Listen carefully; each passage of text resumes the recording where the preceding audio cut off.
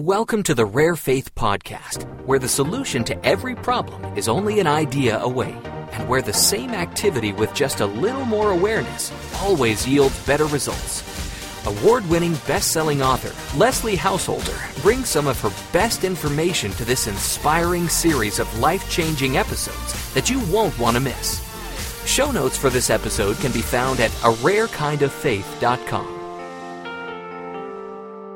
Hello and welcome to a very special virtual book tour. My name is Alex Mondosian, and this is the virtual book tour for Portal to Genius. Now, portaltogenius.com is where we are, and if you go there now, you'll see a picture of Leslie Householder and Garrett Gunderson. But lean forward, grab a pen, and get ready, because astonishing, brilliant, inspired, profound, mind-bending, a masterpiece. These are just some of the words and reviews that have come through for this book. Now, on the line right now, we have Leslie Householder. She is the award-winning best-selling author of The Jackrabbit Factor, Why You Can.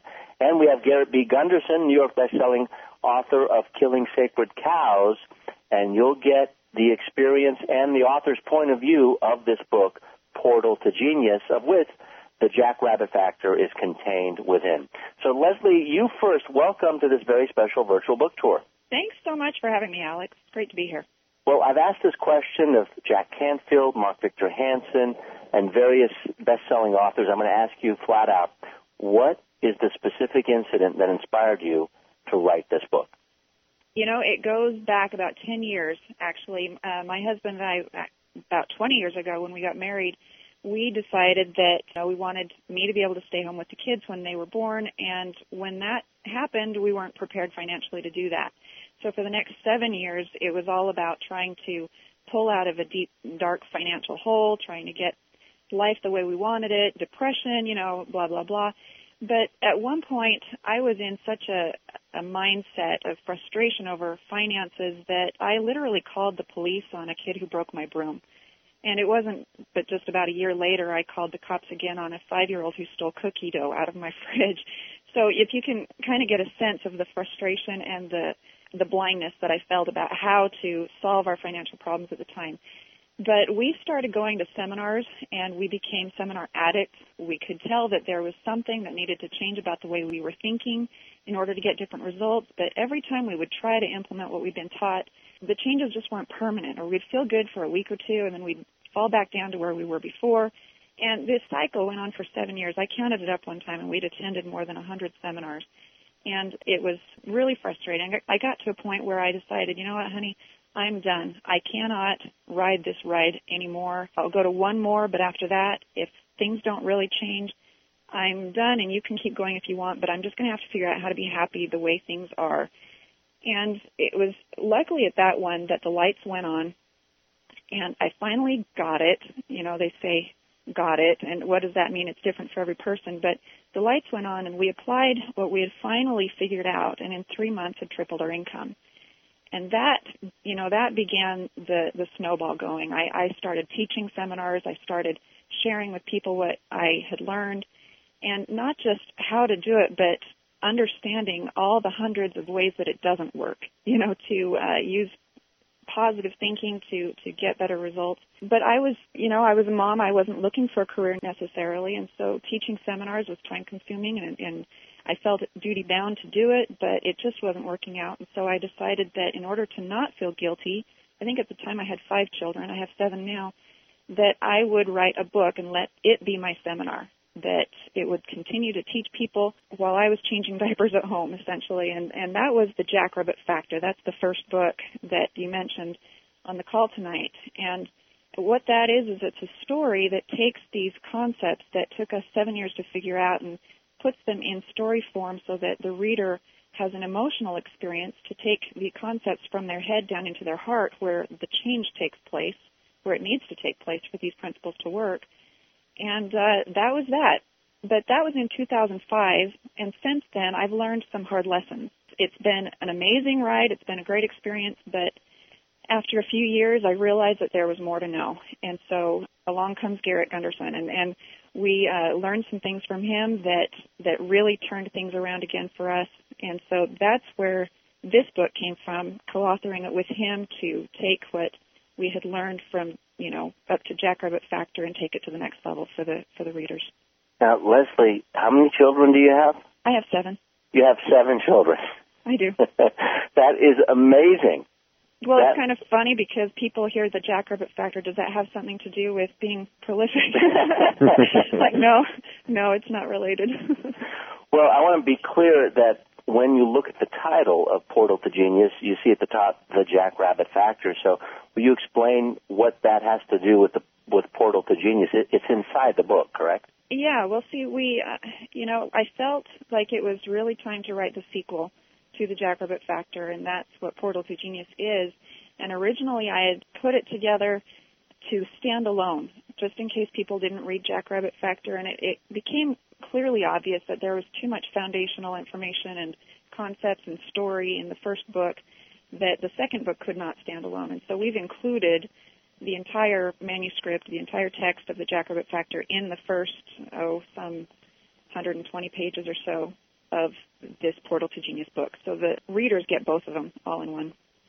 And Garrett, you're not new to being interviewed. We've interviewed each other, and I've interviewed you on a previous book, which was Killing Sacred Cows. But why does this book hold a special place in your heart?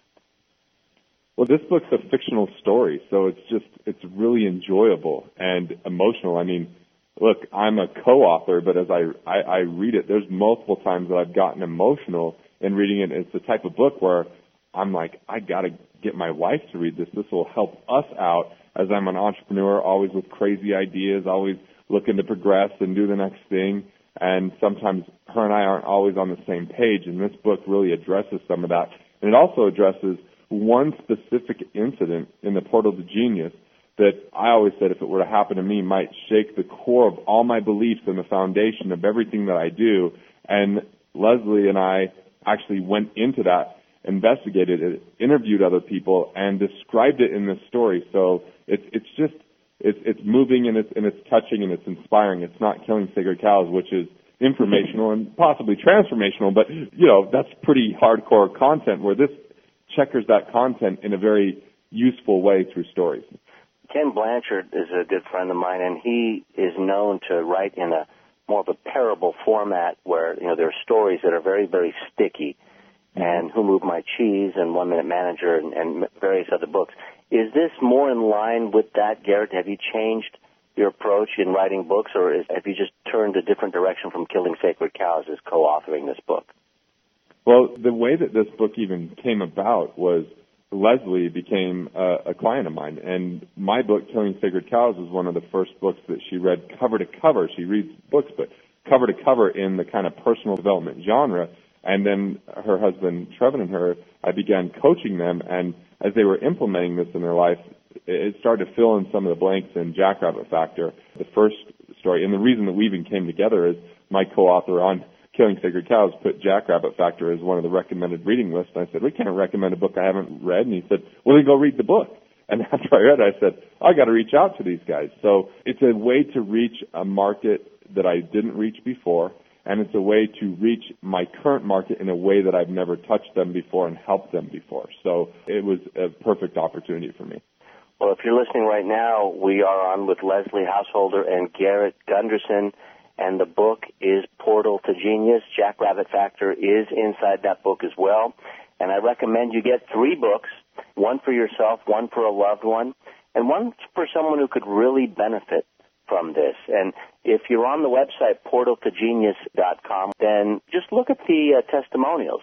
Brian Tracy at the top of the heap. So this book is not only Alex Mondosian on here. Yes, and not only is it important to read it, but just take a look at who else has read it and why they feel it's important. So, Leslie, I'm going to go back to you. Who is the ideal reader? Who did you have in mind when you wrote this? It's interesting. I'd like to say everyone, but I know it's not necessarily for everyone. More specifically, it is for people who know they have more inside of them that has not been tapped, and who perhaps have been like us, who've been searching for ways to create their ideal life, searching for ways to solve problems in their life that keep cropping up time and time again, how to get those behind them once and for all. And, it's interesting because there are a number of characters that we follow through this story. The readers are going to get to follow Richard and Felicity Goodman, who are at the end of their financial rope. They've got relationship issues because of that.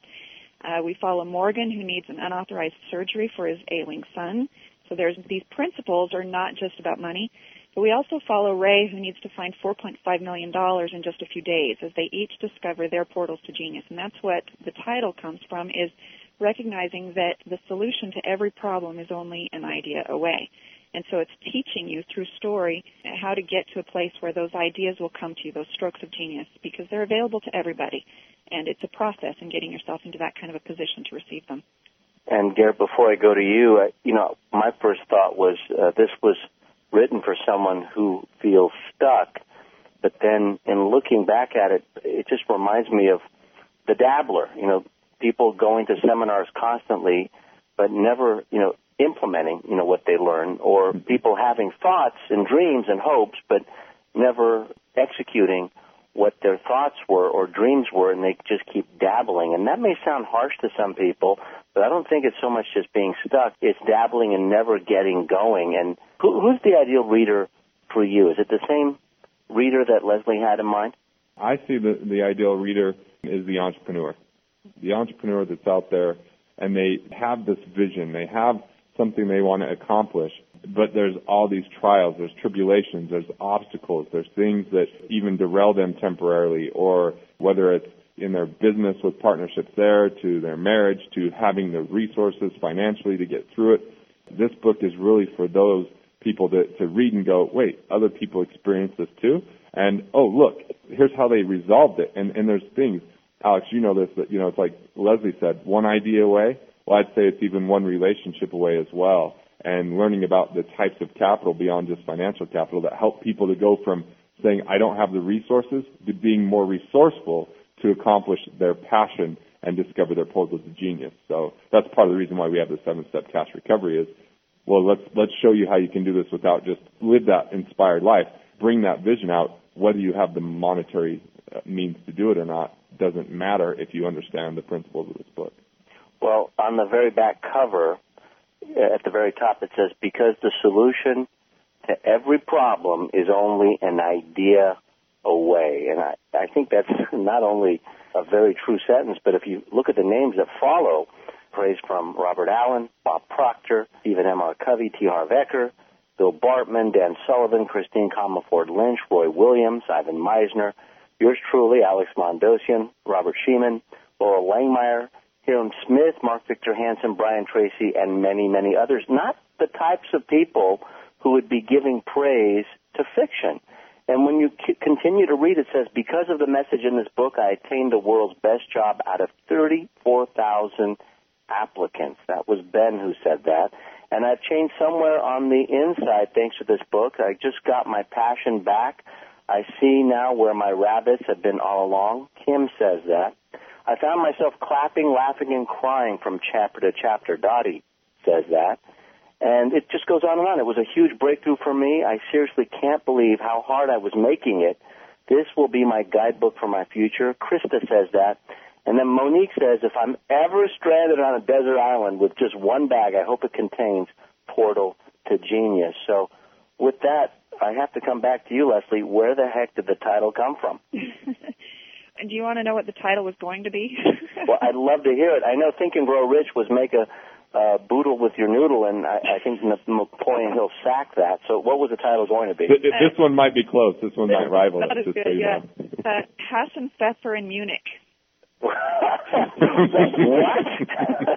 What does that mean? Oh, I struggled with the title for a long time, and when I landed on Hassen Pfeffer in Munich, which, by the way, is rabbit stew in Germany, it struck me so forcefully that that's it, because it describes so much. You're going to understand when you read the book why that phrase is so important. But when I, ran it past Garrett, I braced myself. I kind of knew it wouldn't go over very well. Well, when someone's walking by on a bookstore and they see that vertically down the spine, I don't think they'd stop. So I'm glad you changed the name. I know. And honestly, when the Portal to Genius was just kind of floating around in my head, like, yeah, that's kind of what it is. But man, Hassen Pfeffer in Munich really captures it.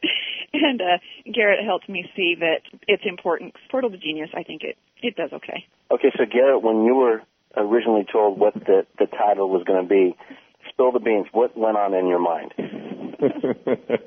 Yeah, I mean... An unabridged version, please. I said, what? You couldn't hear me. I said, Leslie, unfortunately, people do judge a book by its cover. Yeah, and it's important to be able to read the title as well, especially, in American bookstores. So, and spell it and type it. Exactly. So Portal to Genius, I think that's an ingenious title because what Portal really stands for and what genius stands for. I mean, one thing that I know Buckminster Fuller was credited of saying is, his three universal principles are: we're all born geniuses, as kids, and the only failure is the failure to participate. And mistakes are great. The more mistakes we make, the smarter we get. And really, it captures the essence of the stories in this book as it relates to participation and how to overcome mistakes. And there's that part of us that's always been a genius but just unfound. And that's kind of the type of feedback you're getting from readers. And what I love about it on the back title, sometimes you have world-renowned authors with their write-ups, but here you have people who aren't well-known and they just have heart-centered feedback for you. So what's that feedback been like ever since you changed the title of the book? And this is out to you, Leslie. I'm glad the title is what it is, but how do you feel about the feedback coming in and the type of feedback you're getting? It moves me because I know what they're experiencing as they read it, and I can tell what they're talking about when they give me their feedback, because the book itself, the story itself, had to be a function of what I'm teaching, what Garrett and I both teach. When I originally started the book, it was back in December of 2008, and I had sat down and I determined, because I understand these principles to some degree, that I would write it in 2 weeks. Garrett and I would just knock it out and in 2 weeks have everything wrapped up, because writing the first book was really hard on the family, having Mom hold up in the room trying to concentrate and whatever, and with as many kids as we have, it's not an easy thing to do. And so I actually went to my mother's to take 2 weeks and see what I could get done, and the goal was to have it done by January. Wow. And Garrett and I had already collaborated, and we'd already planned as much of it as we could. But I hit a brick wall, and Garrett knows this, he experienced it with me, that said you can't write the ending. I didn't know the ending of this book. I knew the ending of the first book before I started, but this one I did not know the ending. I just knew it needed to happen, and I figured that it would work itself out as we got through it. But we hit a brick wall, and the thought came to me very forcefully that said, you cannot write the ending because you have not experienced it yet. And so I said, all right, Garrett, we got to put this down for a while, and I don't know when we're going to be done with it, but it's got to be set aside. And for the next 6 months, as Garrett was coaching us, like you said, we were his clients, he was coaching us through some things we were going through. I was experiencing the things that the characters in the book were going to have to go through in some form or fashion, in a fictionalized setting. And after 6 months, we had the ending because we had lived it. And the readers are going to get near the end, and they're going to see one of the chapters that mentions an experience at a restaurant, and they're going to think, oh, that's cheesy, that could never happen, I guess that's fiction. And the fact of the matter is that's absolutely true. What happened to those characters at the restaurant is what happened to us. So, the readers are going to want to pick this up and find out what that was, because it... And there's a lot of this book that's Leslie's story or my story that are actual events. Yeah, blended. The more unbelievable parts are that. Yeah. Well, one thing which is very striking, because I typically don't read fiction, I don't read any type of narratives. Usually it's nonfiction, it's marketing, it's hardcore, it's killing sacred cows type books. But what I found to be very interesting was on page 7, I'd never seen this before, and I don't know if it's in other books or not, but you have a character guide. And it says, the following story spans 22 years. You'll soon discover a number of important characters that will be followed throughout. In order to glean the most benefit from this book, unimpeded by the multiple storylines, a complimentary character guide may be obtained at portaltogenius.com/characters. let me repeat, portaltogenius.com/characters. And the author strongly recommends, and both authors are on the phone right now on this virtual book tour, that you obtain the complimentary character guide prior to beginning your experience with Portal to Genius.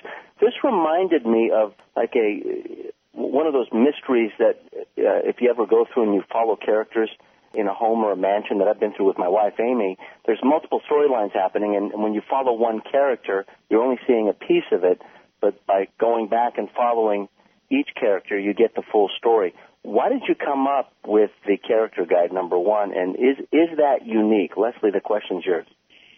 I don't know if it's unique or not, honestly, but it was created because the principles and the message in this book is so profound and so potentially life-changing to the readers that I didn't want anybody getting hung up on trivia. You know what I mean? I wanted them to feel free to just lose themselves in the experience, not worrying about remembering anybody in particular and the details and whatever, because they knew they could just look at the guide and remind themselves, okay, this person is that person. And there's really not that many characters, but I just wanted to do everything that I could to make sure that the experience was unimpeded.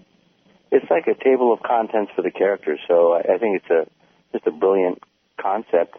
Garrett, if you were to be asked, what's the promise of the book, knowing that, it's a storyline, it's fiction, it's different than the other book that you've written, what would you say the promise is? What do we get out of Portal to Genius other than hope when we're done reading? Well, I think that the fact that it's called Portal to Genius is an insight to the promise, because the promise is that you'll have an insight to what our greatest asset is, what your greatest asset is, any individual, and a different level of showing up in life because of something called soul purpose. You'll have a different insight to that than ever before based upon how this book discusses it and shows examples through the stories and the people. Well, soul purpose is S-O-U-L, purpose. So let us know what that means for those who may not be familiar with your teachings and trainings.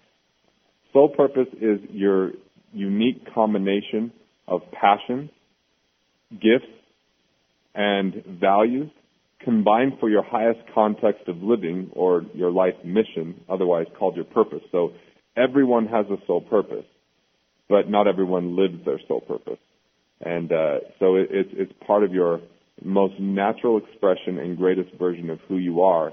And it's also that soul purpose, S-O-L-E, of us being alive and being here. And going to the structure of the book, when you look through the table of contents, the structure is set up where there are like multiple, I would call them chapters? Would you call them chapters? Because there's 2 parts in the book, and they're very brief. None of them that I can see are more than 10 pages. How did you come up with this structure, and who came up with it? Was it you or Garrett, Leslie? The part 1 is the Jackrabbit Factor, and so those chapter titles, those were mine. They're brief. They're the problem, reflections, the past, the fear, etc. And the chapters themselves are brief because I feel like it keeps the reader going. You don't get too bogged down in any one part. It moves quickly. In fact, I had one reader tell me that the book moved too fast. It didn't allow me to stop and ponder. And I thought, well, it's not an audio, it's a book. You can stop at any point you want. But the titles of each of these chapters, especially in part 1, they're nouns. They're like the fear, the instruction, the insanity, the irony. And I named them that way because part 1 especially is in somewhat of an allegory form or a parable form. And each experience in each chapter is symbolic or similar to the kinds of experiences that I've found everybody that I've ever met who has strived to improve their lives or strived to become all that they can be. That's called being on a path. And we all experience the same kinds of challenges. No challenge is necessarily unique to any one person. And I think the more we discuss these things with each other and find out that these challenges, these dilemmas are common to humanity at large, then we can more quickly discover the so-called best practices for getting through them, getting on top of them, and even experiencing joy in spite of them. That makes a lot of sense. And with that, give us an overview of some of the characters and the storyline, And take your time, just so people get a mental picture or a little movie happening in their minds of what's actually happening here and what the resolutions are to this storyline. The story opens up with Richard and Felicity Goodman. They are the couple that I mentioned before who are at the end of their financial rope, and from my own story, my husband's story, it's kind of coming through. But you find out that they are in an argument. That's how the story opens. And you find out that Felicity, the wife, she slips up and she berates her husband for his inability to provide for the family. Well, he's defeated. If you can imagine, he disappears into the woods behind their home, and she actually ends up being a little bit nervous that maybe he has gone to end his life. It's gotten that serious. And that's the opening of the book. Well, what happens is Richard embarks upon his own amazing and courageous journey where he discovers his own best advisor, who is his inner voice. And so the question that the book answers is, well, where has he gone and what is required of Felicity before she can find him? And as you follow that first part of the story, you recognize that both Richard and Felicity are independently having to discover certain principles, certain success principles in order to achieve their goals. Her goal is to find him. His goal is to solve this money problem.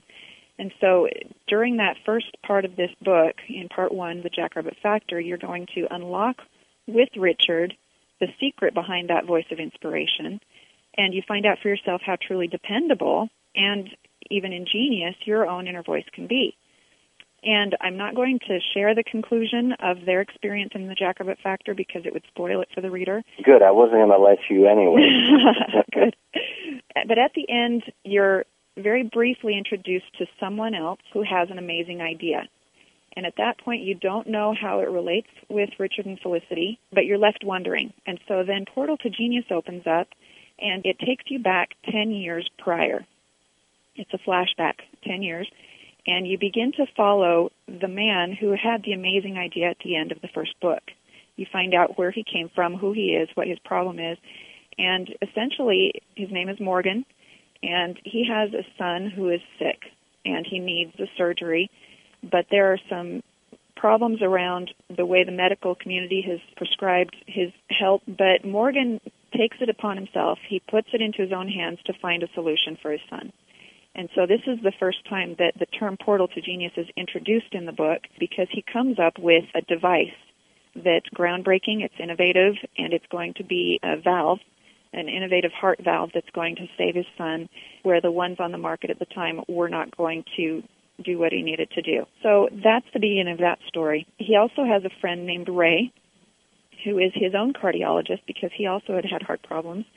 And Ray becomes the surgeon to help them solve their problem. But Ray has discovered that he's got other passions, and he's not sure why. After a surgery, he's feeling exhilarated at the accomplishment, but he goes back to his office and he's perplexed because he's wondering, where is his life going? Why does he not feel as fulfilled as he knows he can feel? And he's searching for what Garrett has introduced as soul purpose. He's looking for his soul purpose.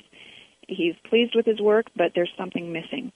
And so we begin to follow him and his journey towards discovering what is his life's mission and why hasn't he found it yet, and how is he going to find it, and how is he going to transition into it.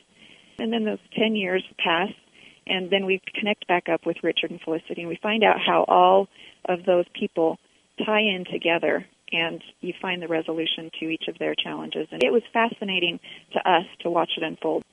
And you start the book prior, actually more into the future.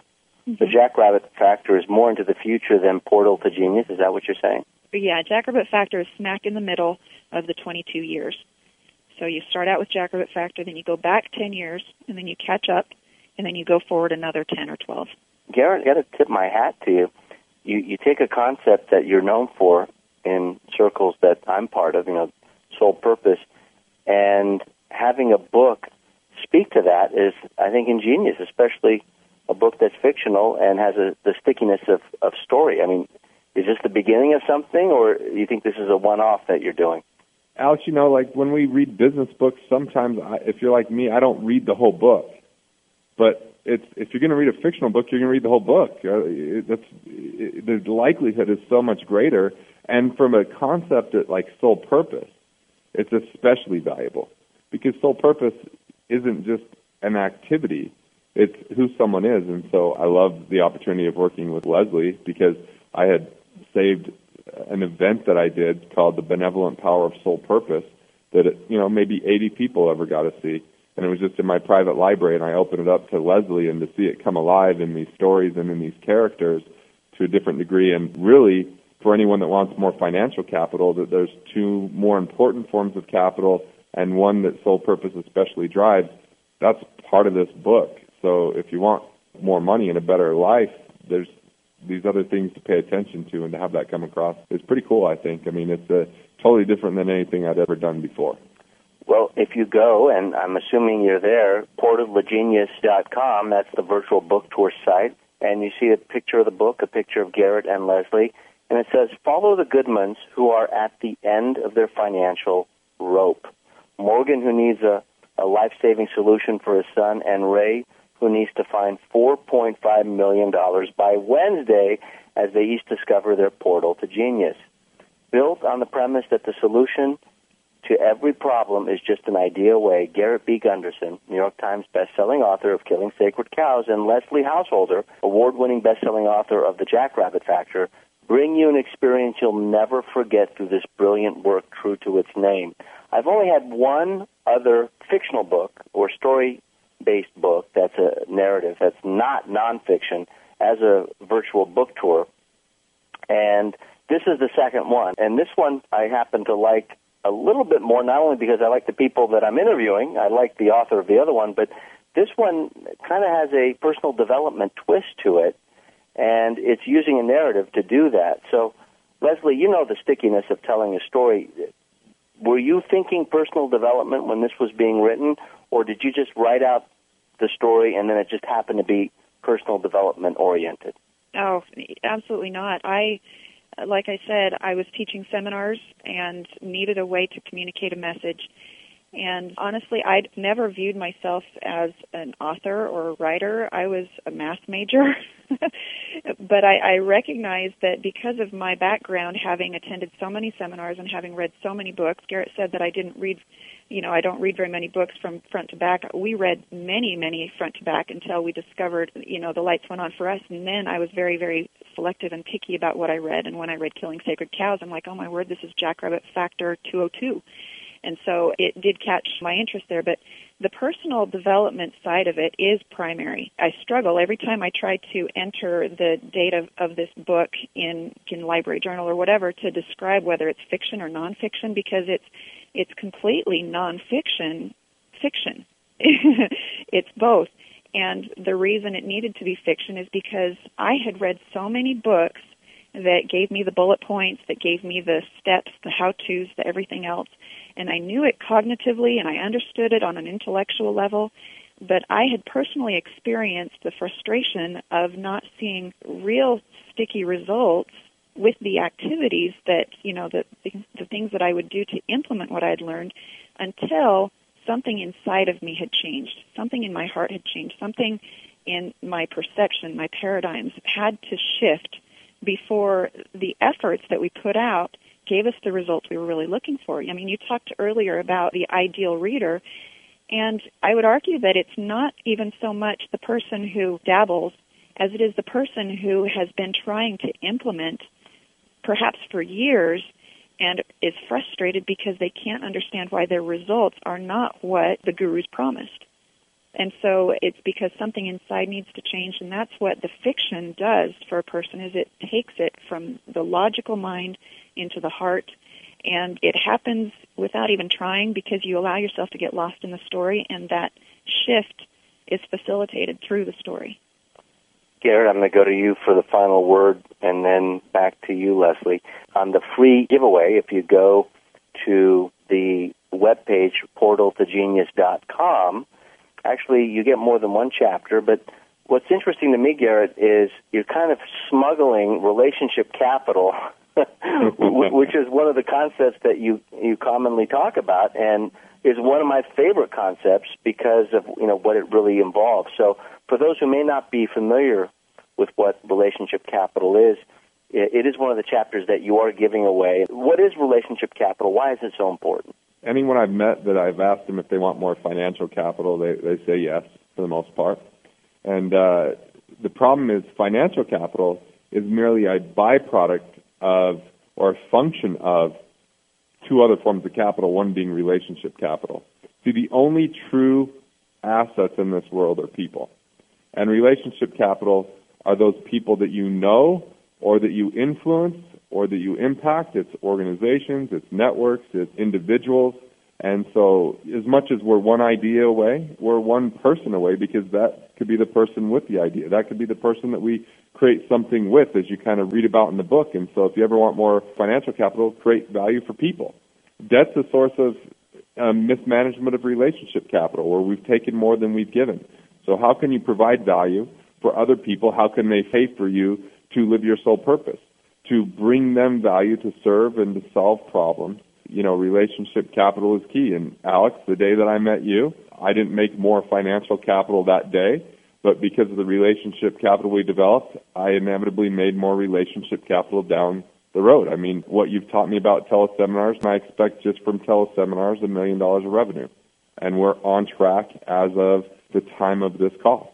Well, this virtual book tour is a function of relationship capital, because when you asked me to do it, you're one of my 6 people that I never say no to. It's always yes. And so that takes a lot of relationship capital and trust, because you know you're going to ask me things that you know I'm going to say yes to. I don't even question it. So when we decided to put this virtual book tour together, it is a direct result of relationship capital that we both have. And it's something that has to be earned. You know, just like money, that relationship capital has to be earned. But one thing I've noticed about relationship is that people appreciate a lot faster than money does, regardless of the economy. And so we're really speaking into and doing, you know, what Chapter 22 talks about in the form of a storyline. So that will continue, you know, on an ongoing basis. And just like money needs to be tended to, relationships do as well. I mean, what's your experience with that as it relates to relationship capital? Because, you know, not every relationship is resolved in the clear resolution like this book has. What happens when something goes sideways, just like losing a lot of money with physical capital? What do you do with relationships when they go sideways? Well, I'll answer that and then just talk about where you're genius and where you mentored me in relationship capital. When a relationship goes sideways, you lose energy. You lose opportunity. You might have to go try to mend that. You lose your focus or your own self-confidence because that relationship goes sideways. Or they post something negative. It hurts your reputation. Other people don't work with you. So that's the problem with relationship capital that goes sideways. And Alex, you're absolutely genius, because some people, they focus so much on financial capital. Here's a perfect example. Someone wants to put on an event. They sell tickets to the event, because when they sell the ticket, they get a bunch of financial capital. If they leave it at that, they don't build the real picture. See, when you put on an event, what do? You create stick strategies. You get them to prepare for the event. You give them all this value leading up to the event. You give them value when they leave the event and of how they could take action in their life. And some people go, well, where's the financial capital in that? That cost you money. No, you built so much relationship capital. The day that you say, hey, I've got this book, Lead from Behind, how many people are ready to promote that? I'll promote that in 2 seconds, actually in less than 2 seconds. I'll put it up there because you built so much relationship capital. Businesses call this goodwill, right? Or economic value added. So you got to make a deposit before you make a withdrawal, otherwise the check's going to bounce. And if you're around there just taking what you can from people without giving 10 times back, those checks are going to bounce, those relationships are going to go sideways, and inevitably down the road you're going to have less financial capital that you might not have been able to see how much it would have been. But look, we all understood relationship capital to the fullest, we'd all be not only millionaires, but not only multimillionaires, but the velocity of exchange in this world would increase so much that we wouldn't have the problems that we see today. The biggest problem would be what we would do with all this abundance. The key issue is what is a function of an economy. It really is how money circulates, just like blood circulating in your body, and usually that's a function of confidence. And when confidence is lost, then sometimes we have a mess. And so with relationship capital, one thing that is clear to me, almost like tithing, whether you do it spiritually or you do it, you know, financially, just putting 10% aside, you don't think about it. That money was not yours to begin with, so you just set it aside. So when the folks and the people that are closest to me, when they ask something of me. It's not like a favor where I'm looking, okay, how can I, get this back? Where can I cash in on this later? You just do it, and somehow magically it just comes back, many, many fold. And this is not woo-woo. It happens, and this virtual book tour is a function of that. I remember when you asked me, could we do this, and I didn't even question it. I said, yeah, sure, when? And we just had to figure out the time that would work for all of us, because this is a little different virtual book tour. We have 3 people instead of 2. Usually I'm interviewing one author. By the way, Leslie, great job.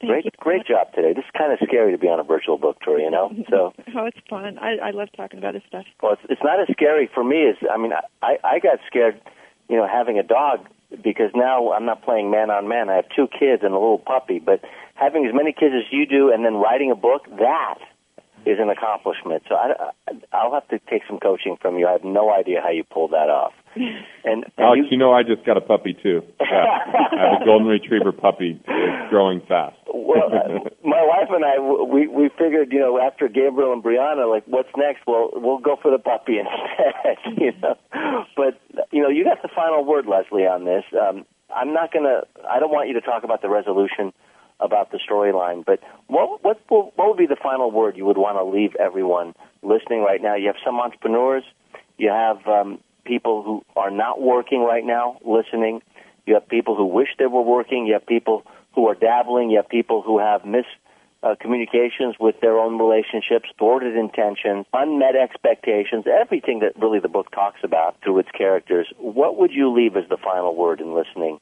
to you tonight? If someone were listening and just saying, okay, this book is for me and for someone else, what would you tell them? It speaks to the individual. It speaks to the corporate tycoon. It speaks to the wife. It speaks to the teenager.